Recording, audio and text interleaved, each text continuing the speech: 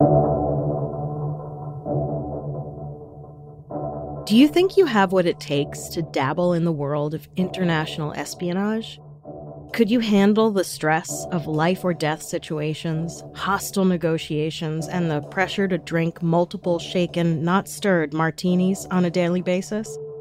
What about the constant threat of surveillance and sabotage by foreign agents, operating so far under the radar that you might never even know they were there?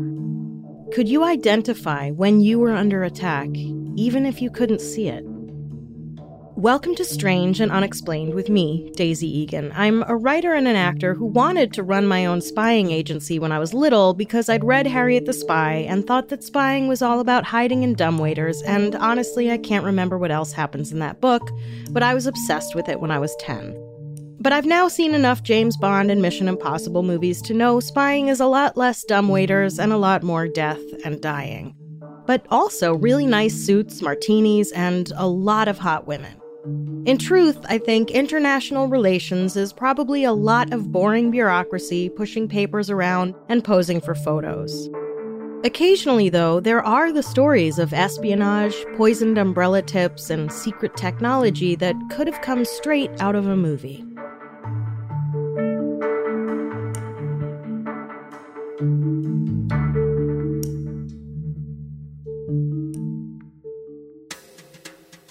In order to understand the events that take place in today's episode, we need to understand a little bit of history. In the beginning, there was nothing but a vast nothingness. Just kidding. Haha, could you imagine? No. So anyway, after the Cuban Missile Crisis in 1962, in which the United States and Russia, via Cuba, had their nuclear missiles pointed at each other and men with skinny ties and Coke bottle glasses warned school children to hide under their desks, relations between the United States and Cuba got, understandably, pretty chilly. The U.S. was like, I'm taking my ball and going home, and pulled all their military and political personnel out of Cuba. But in 1977, President Carter was like, well, actually, and initiated talks with Cuba again when the two countries formed the U.S. Interests Section, USINT, in the Cuban capital of Havana, and the Cuban Interests Section in Washington, D.C., and U.S. diplomats moved back into the embassy in Havana. Though, oddly, the whole thing is operated under the protection of the Embassy of Switzerland. I guess Switzerland is like a playground monitor, making sure Cuba and the U.S. play nice? About 40 years later, Obama came in and was like, I think I'll go ahead and reopen full diplomacy with Cuba. That was my Obama impression. And he sent U.S. Secretary of State John Kerry in August 2015 for a flag-raising ceremony. At the time, Kerry was the first Secretary of State to visit Cuba in 70 years. Shortly after that, in March of 2016, Obama himself set foot on Cuban soil, becoming the first U.S. president to do so since Calvin Coolidge almost 90 years earlier. But after Obama's visit, Cuban President Fidel Castro, who was nearly 90 years old, wrote an open letter to the Communist Party daily paper Grandma. That's Grandma, not Grandma. Grandma would be a very silly name for a newspaper. In the letter, Castro said, "Nobody should be under the illusion that the people of this noble and selfless country will renounce the glory, the right, or the spiritual wealth they have gained. We do not need the empire to give us anything." 3 weeks after Obama's visit, according to a piece in The New Yorker from 2018, quote, at a Communist Party Congress, Bruno Rodriguez Parilla, the foreign minister, described Obama's visit as an attack on our history, culture, and symbols. At a military parade in Havana, soldiers chanted an ominous message. "We are going to make war if imperialism comes." Shouting Obama's name, they threatened to give you a cleansing with rebels and mortar and make you a hat out of bullets to the head, end quote. And look, I'm no political scientist or whatever, but didn't Cuba know Obama was coming ahead of time? Like, he didn't just roll up unannounced like a Jehovah's Witness trying to spread the good news. I'm pretty sure there's a whole lot of paperwork and stuff that goes into one dignitary visiting another dignitary, no? This just feels to me like your stingy but very wealthy Aunt Myrtle asked if she could come by for a visit, and you said, sure, come on by. And when she left, you posted all over Facebook about how much you hate her and you don't need her handing your kid a $20 bill every time she sees him, because where was she when you needed $20? Anyway.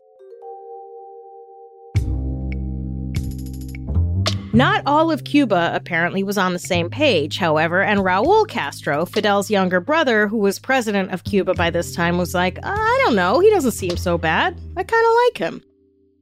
But then, in 2016, something catastrophic and completely unforeseen happened. Donald Trump was elected, president of the United States, instead of Hillary Clinton, whom the Cubans had anticipated would continue the diplomatic overtures Obama had started. And then, just 17 days later, Fidel Castro died. Quite the 1-2 punch of events.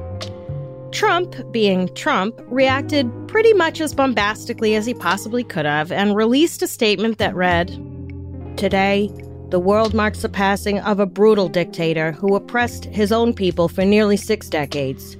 Fidel Castro's legacy is one of firing squads, theft, unimaginable suffering, poverty, and the denial of fundamental human rights."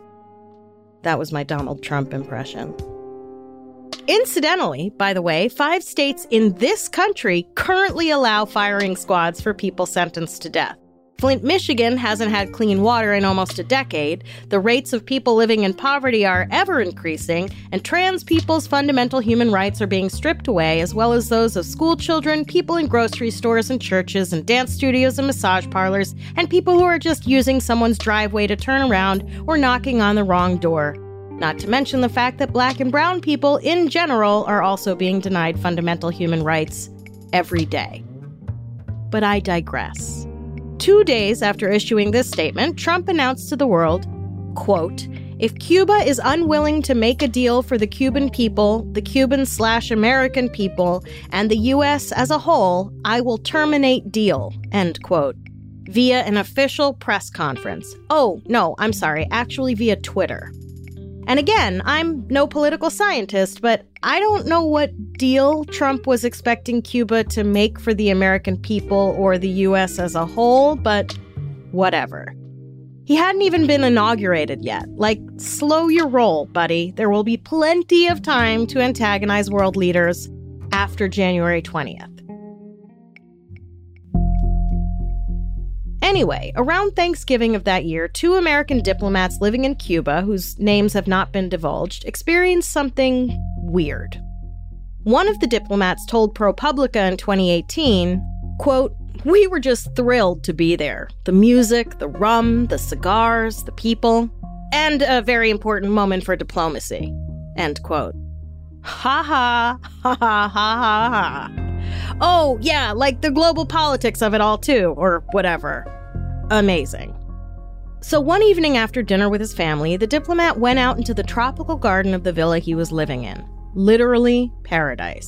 Minus perhaps the already cooling relations between his host country and the one he was there representing, but, you know, minor detail. But no sooner had he stepped outside than he was blasted with what he called, quote, "an almost overpowering din," end quote. The sound drove him back inside, where he promptly closed all the windows and tried to shut out the noise.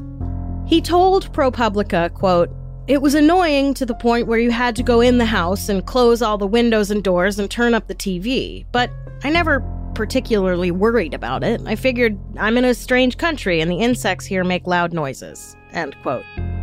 According to ProPublica, just a few nights later, the diplomat and his wife were visiting with another embassy official who lived just next door when, while lounging on the patio around dusk, the noise returned.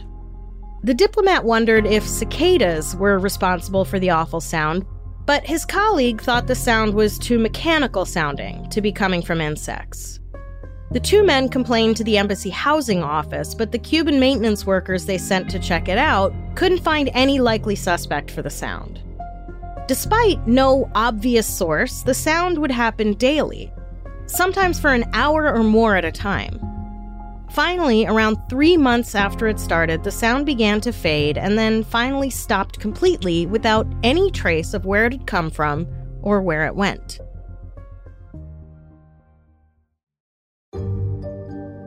Then, on December 30th, 2016, about a month after the first two diplomats had experienced the weird sound, another embassy official, this one a CIA officer operating undercover as a diplomat, went to the embassy health office, where he told a nurse he'd been experiencing, quote, strange sensations of sound and pressure while in his home, followed by painful headaches and dizziness, end quote.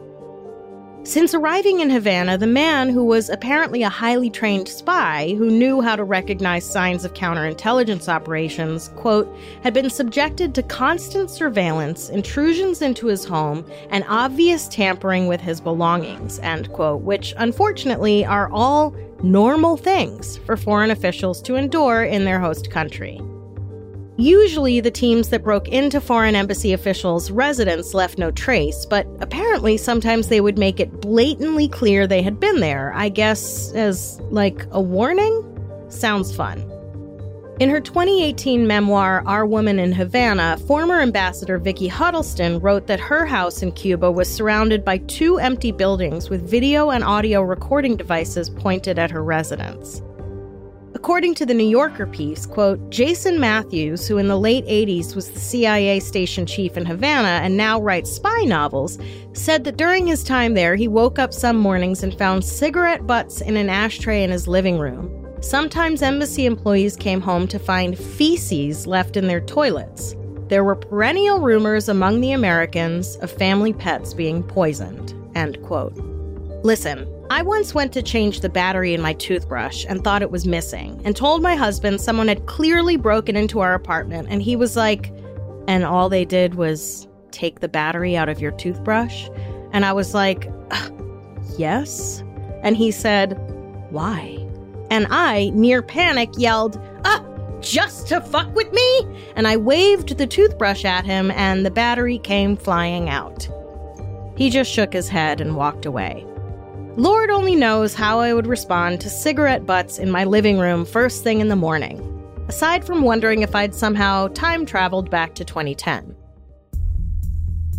But anyway, as awful as poisoned pets and errant poops in the toilet are, the unspoken agreement, it seems, was that physical harm to officials and or their families was a no-no. So when this unnamed official came in with reports of headaches and dizziness after some kind of strange, unidentifiable sound penetrated his apartment, hackles began to get raised.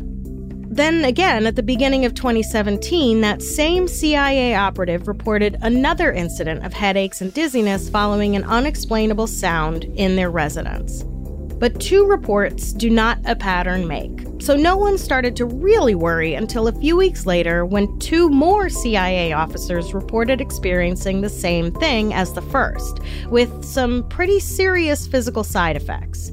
And now, the U.S. Chief of Mission in Havana, Jeff DeLaurentis, and his deputy, Scott Hamilton, not, I'm assuming, the figure skater, called up the muckety-mucks in D.C. and were like, I think you're going to want to hear this.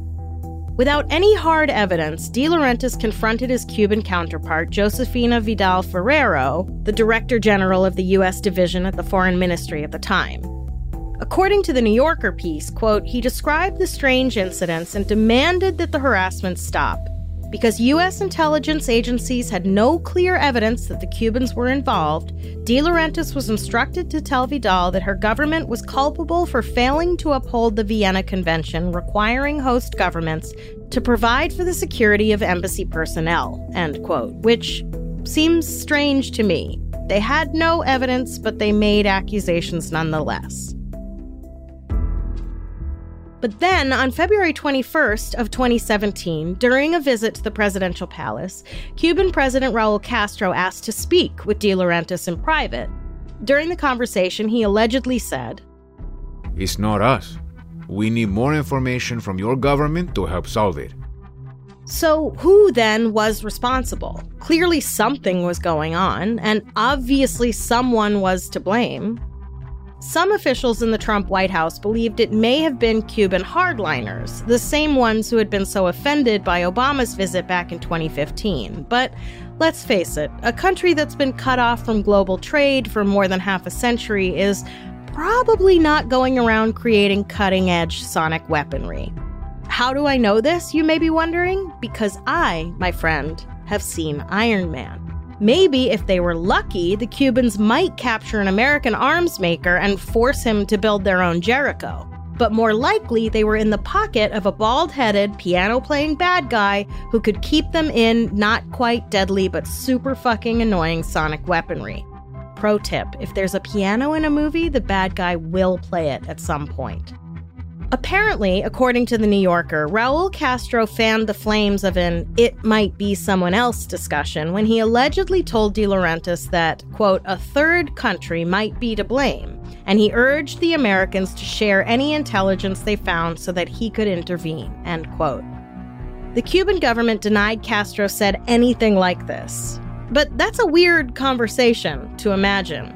Hey, you wouldn't by any chance be blasting our diplomats with some kind of sonic wave that makes them all squirrely, would you?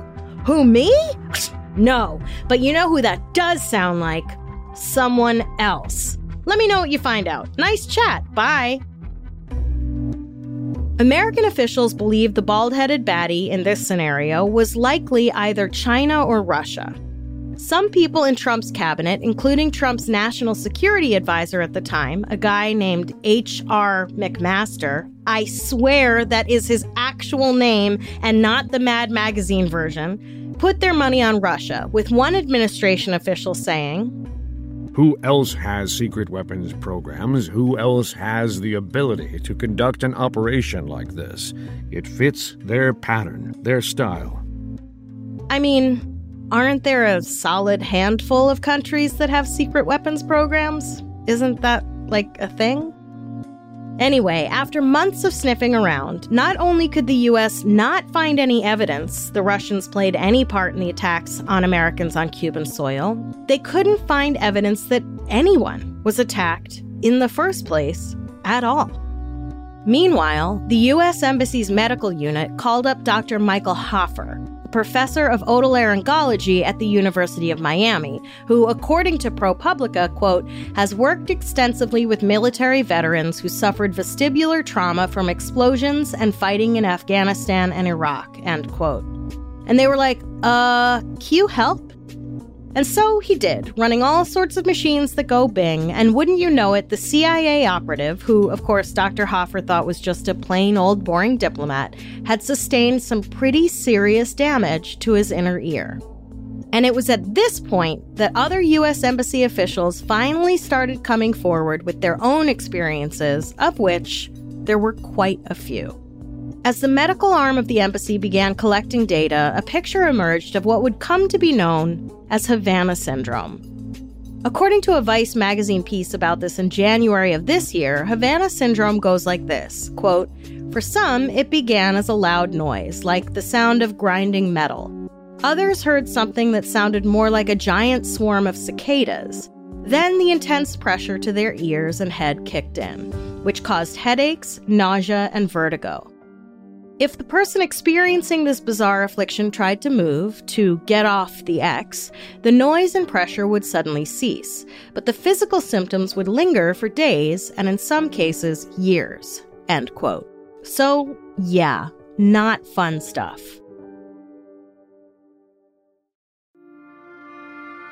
Six weeks before the embassy in Havana officially opened, an embassy official using the pseudonym Audrey Lee, for super cool spy reasons, I suppose, was pretty much living a tropical paradise dream in Cuba with her husband and 2 little children, except for the fact that she knew there were counter-operatives who would regularly let themselves into the family's home when they were out.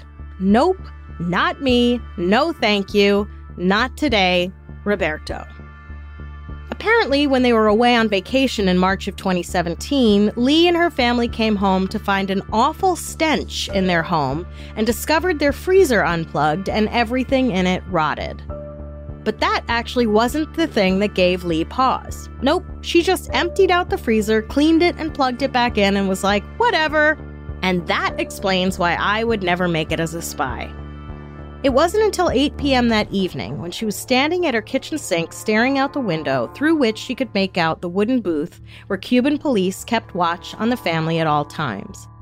According to The New Yorker, it was there, standing at her kitchen sink, that Lee experienced a sudden and very overwhelming, quote, burst of pressure in her head, and then a stabbing pain worse than any she had ever experienced, end quote. Through her mounting panic, Lee remembered hearing rumors about these kinds of attacks and remembered the directive to move off the X, meaning the spot on which you were standing when the attack began. Through the pain, she managed to make her way up to bed, where, even with a blinding headache, she finally managed to go to sleep. The next morning, she still had the headache, and apparently when her son asked her to read the back of his cereal box, she was like, "What is words?" Which I can seriously relate to. A few minutes ago, I sat staring out the window for a good 15 seconds trying to remember the first name of a good friend I was about to text. Oh my God, strangers, I'm just putting it together. Maybe someone is spying on me. Maybe I am a spy, and I'm so deep undercover, I don't even know I am. In the following weeks, Lee was generally discombobulated, bumping into doors, only getting an hour or two of sleep a night, and being pretty forgetful. According to The New Yorker, quote, one afternoon, a colleague stopped by her office to discuss running an errand together. When the colleague returned 5 minutes later, she said, "Are you ready?" Lee looked up and said, "Ready for what?" End quote. In late March of 2017, De Laurentiis held a town hall-style press conference to calm the troops, so to speak. De Laurentiis was like, whatever you do not panic! And everyone proceeded to panic the fuck out all over the place.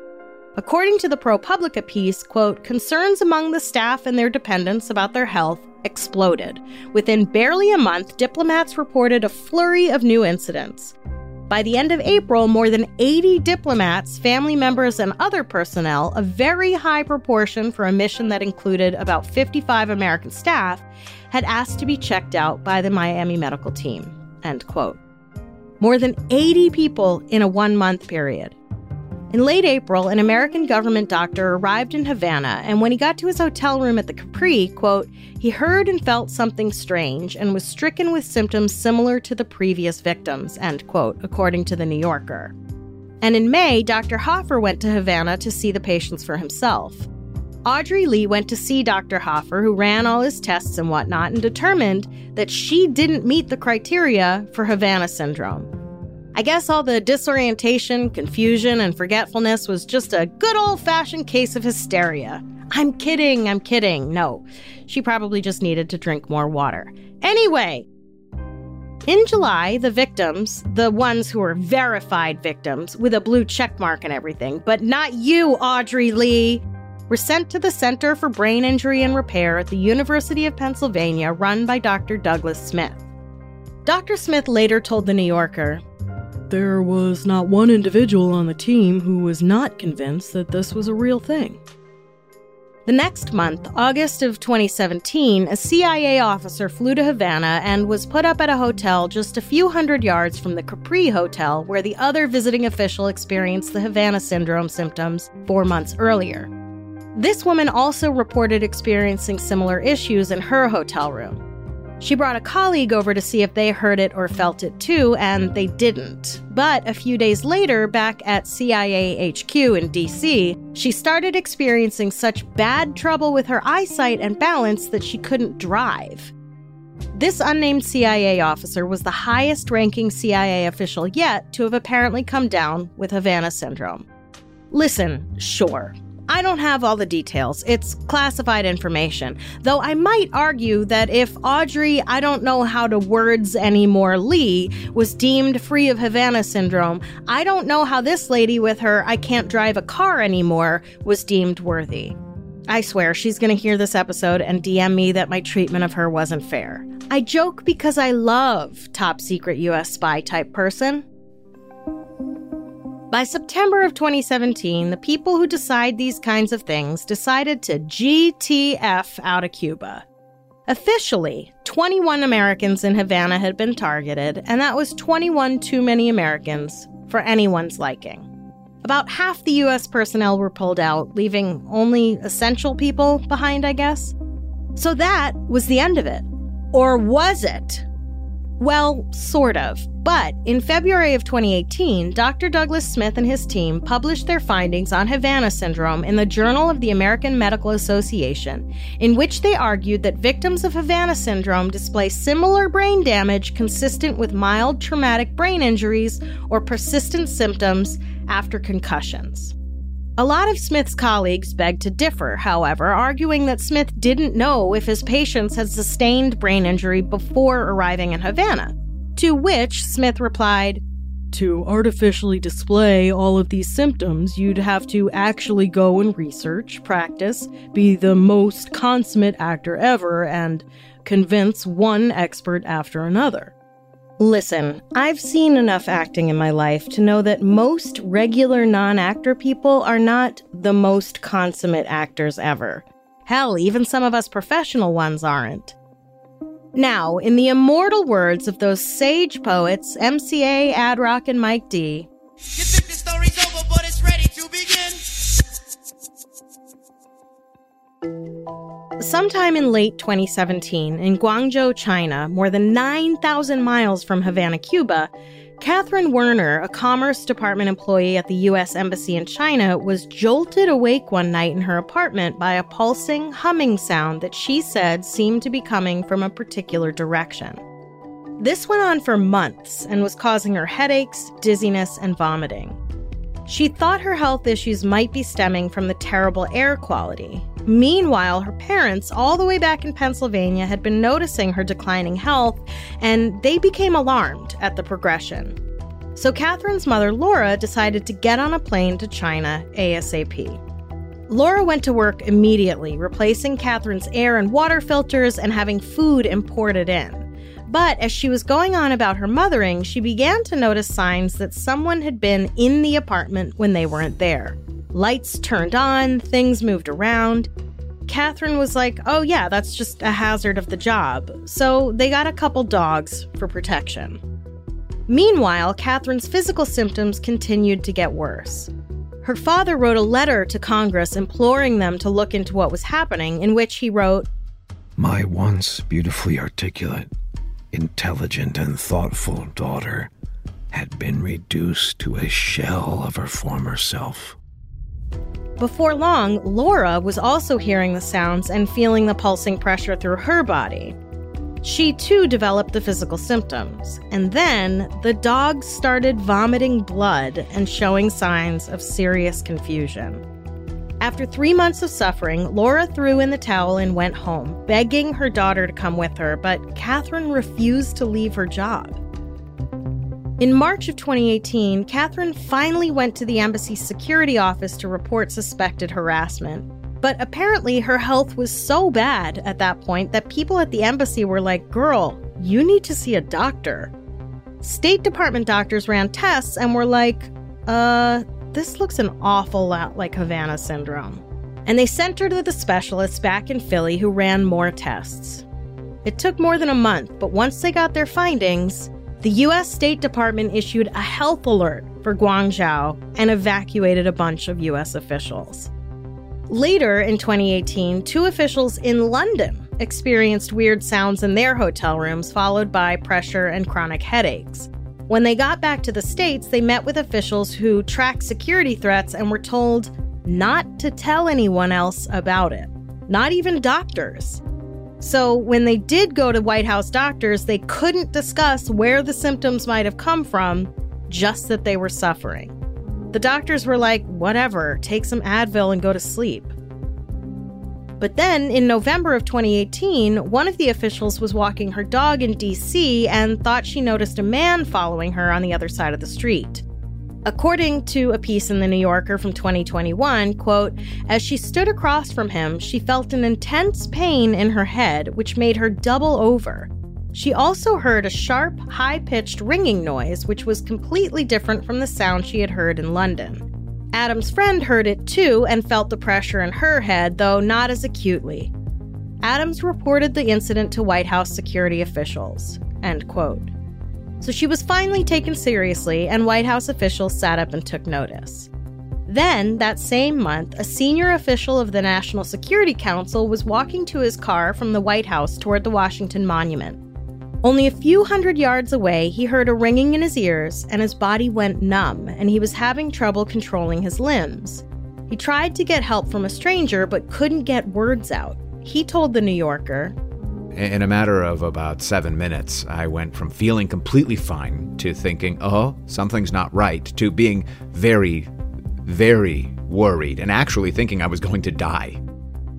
He managed to get himself a lift to the hospital where he honestly thought he might die from whatever was happening in his body. Doctors ruled out a stroke but couldn't find anything that might be causing his symptoms and said it was probably, quote, massive migraine with aura, end quote. It took 2 hours for his speech to return, and he left the hospital the next day with a pounding headache and apparently returned to work soon after.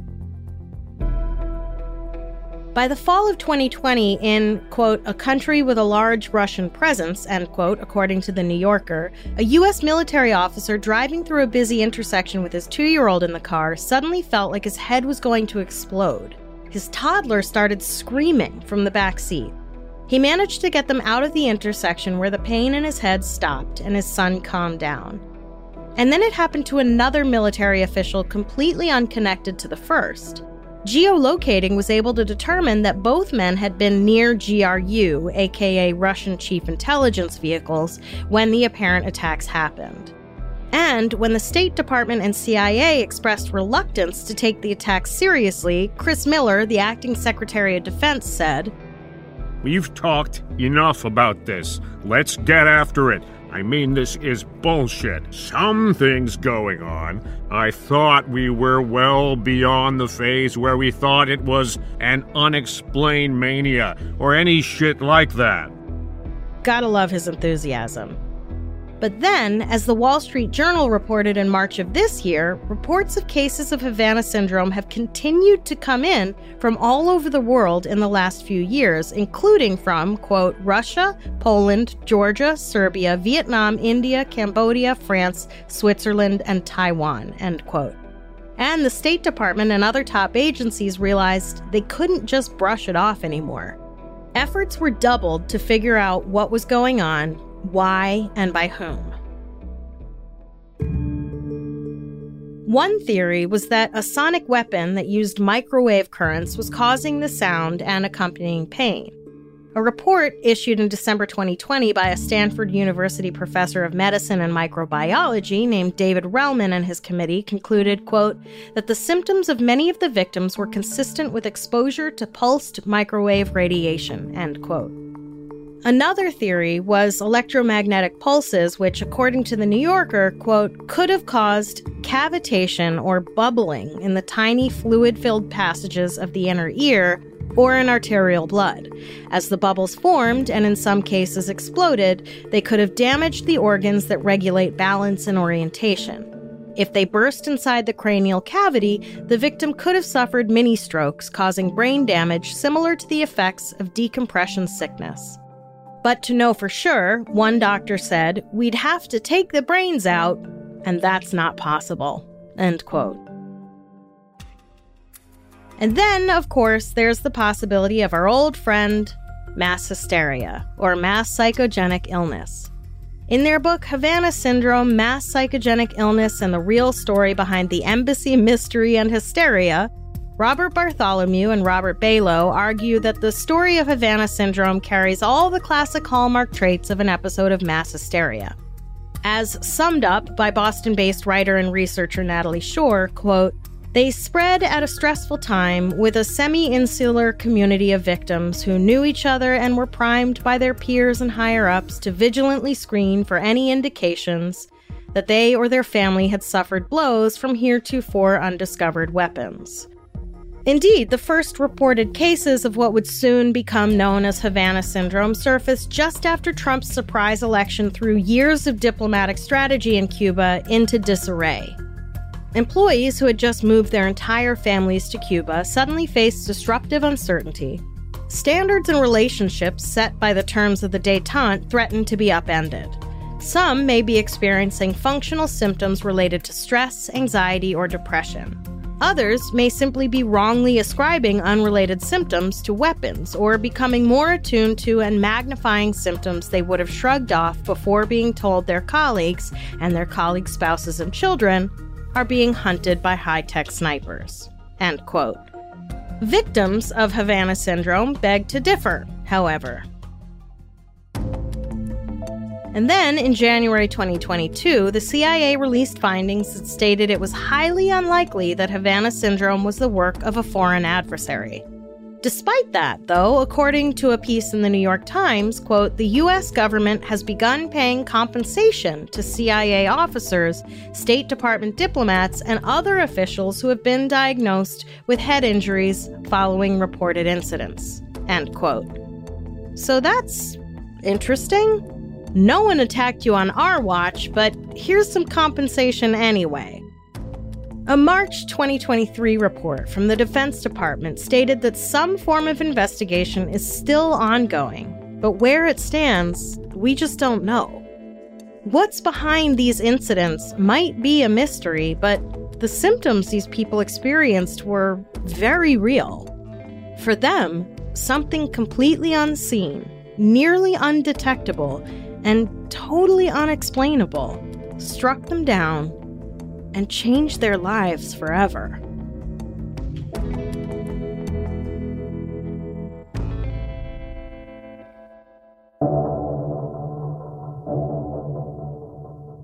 Next time on Strange and Unexplained, when an unidentified man shows up dead on a beach in Australia just after World War II, he sparks a half-century-long mystery filled with intrigue and conspiracy.